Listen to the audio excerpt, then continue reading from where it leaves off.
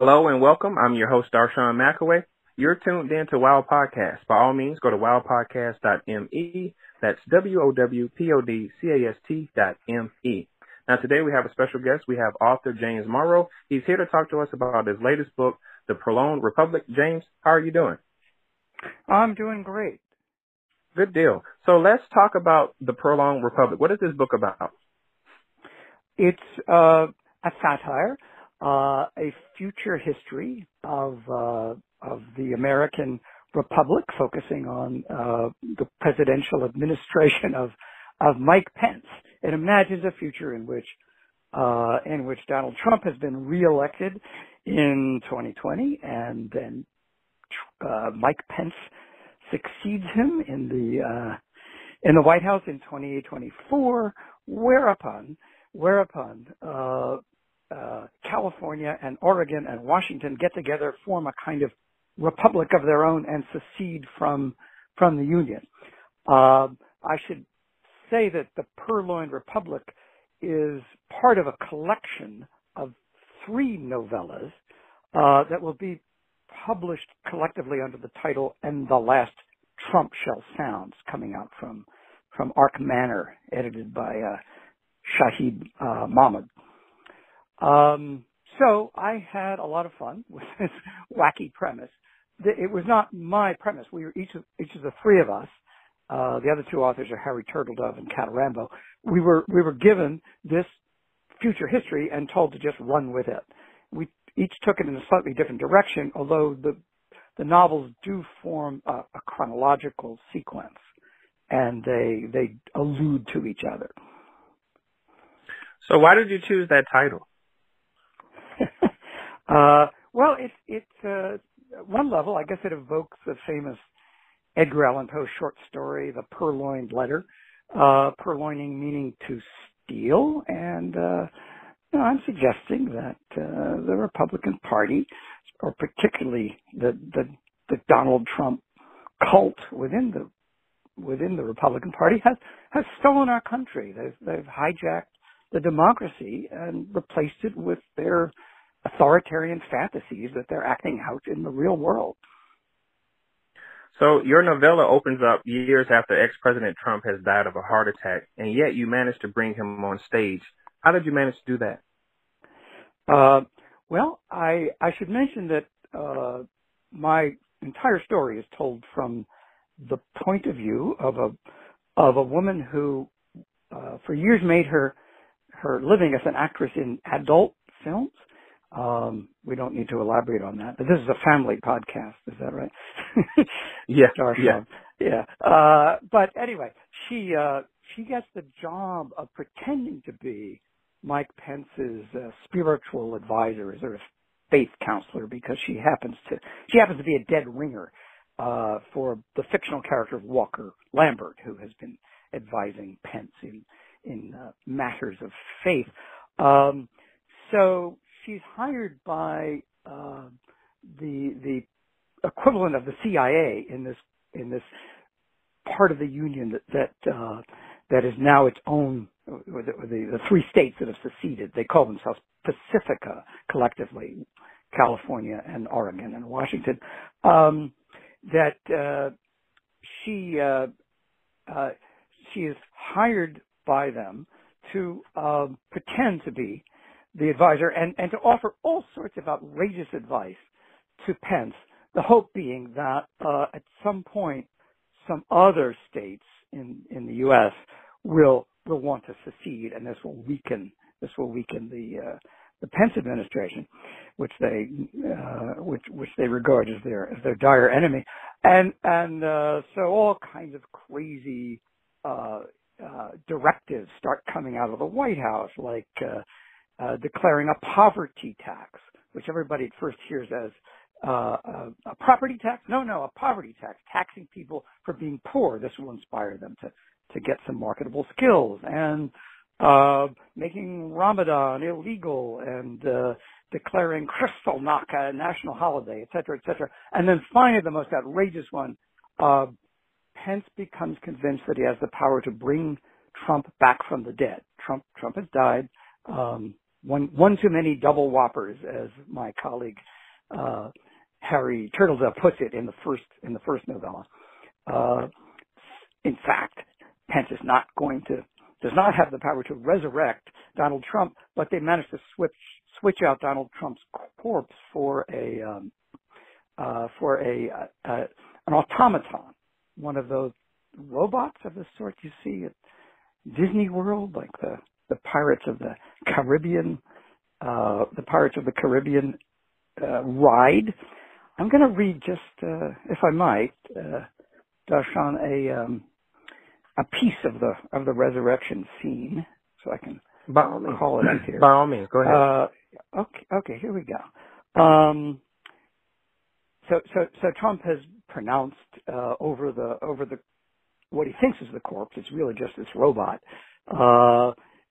Take Eden's clay in my hands, O ye angels of earth, and mold for this man a new body that he may walk among us once again. Donald John Trump, come forth. With the understandable awkwardness of a newly resuscitated corpse, Mr. Trump climbed the spiral staircase to the pulpit. This is all happening in the Washington National Cathedral. And pursing his lips, scanned the audience. Hello, all you smart and terrific ever Trumpers out there. I'm told they've never had so many American citizens in this church before. You probably believe it was Panty-Waist Pence who brought me back. Not true. I did it all myself. Me. Little Mikey's not a necromancer or any sort of romancer, I hear. Very frustrating for his wife. So there I am, lying in my casket in the Trump mausoleum, which is much bigger than Grant's tomb and the Pyramid of Cheops put together. And I got to thinking about how they say I'm a polarizing figure, but they also say I'm depolarizing because our great policies are causing the ice caps to melt. Make up your damn minds. Polarizing or depolarizing, which is it? All this whining about our planet being on fire, it's a swindle perpetrated by our corrupt deep state news media because only God can thaw a glacier, and if we really needed the ice, he would have let us keep it, but we don't need it. I've got plenty in my fridge, etc. This rant goes on for about four pages and comes very near the end of the novella. Very interesting. The first thing I tend to think about when any author comes out with the book is, where did the inspiration come from? What was that moment for you when you realized that, hey, I want to write this particular book this type of way?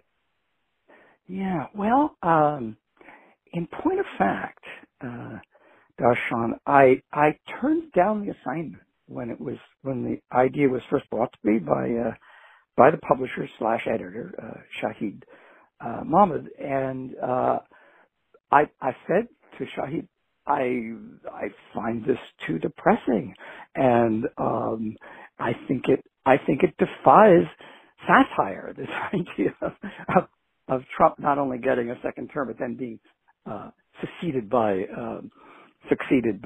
Donald Pence. So I turned it down, and then a couple of days later, I said, "Wait a minute, I could imagine Pence resurrecting Donald Trump from the dead."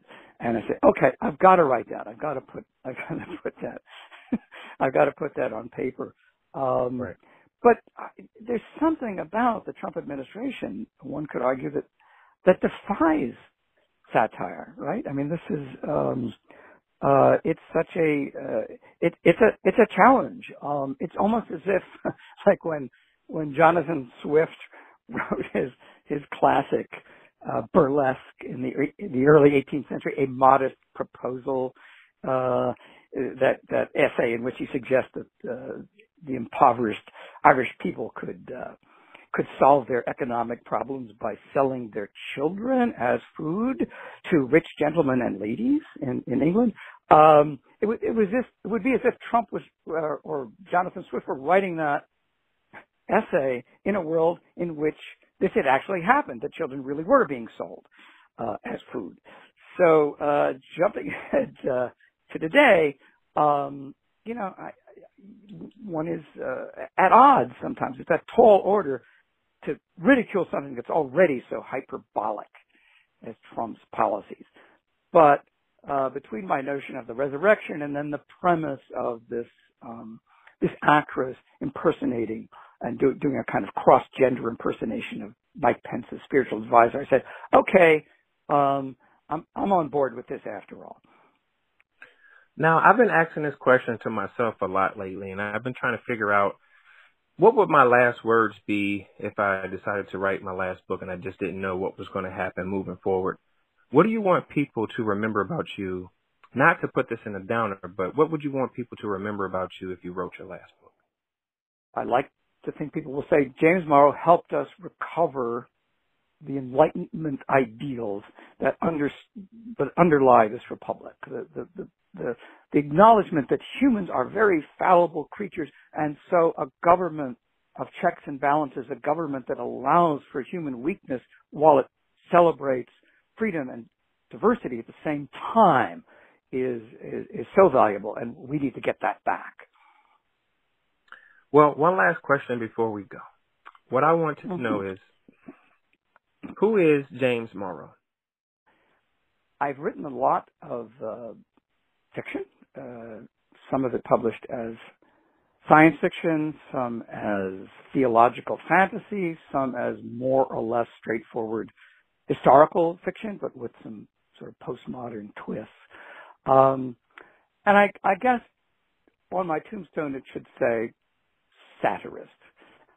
If it said science fiction writer, that would be fine with me too. But I sort of navigate by the great satirists of days gone by. You know, I worship at the altar of Voltaire, and I mentioned Jonathan Swift earlier, and certainly in more recent generations, Joseph Heller and Kurt Vonnegut Jr.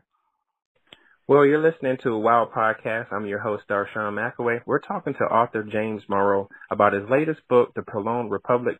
James, it was such a pleasure speaking with you. I had a great time. I hope we can do it again, assuming I get to write another book. Absolutely. Absolutely. Assuming I live long enough. You will. You will. Pretty likely. This was a lot of fun. Thank you so much. No problem.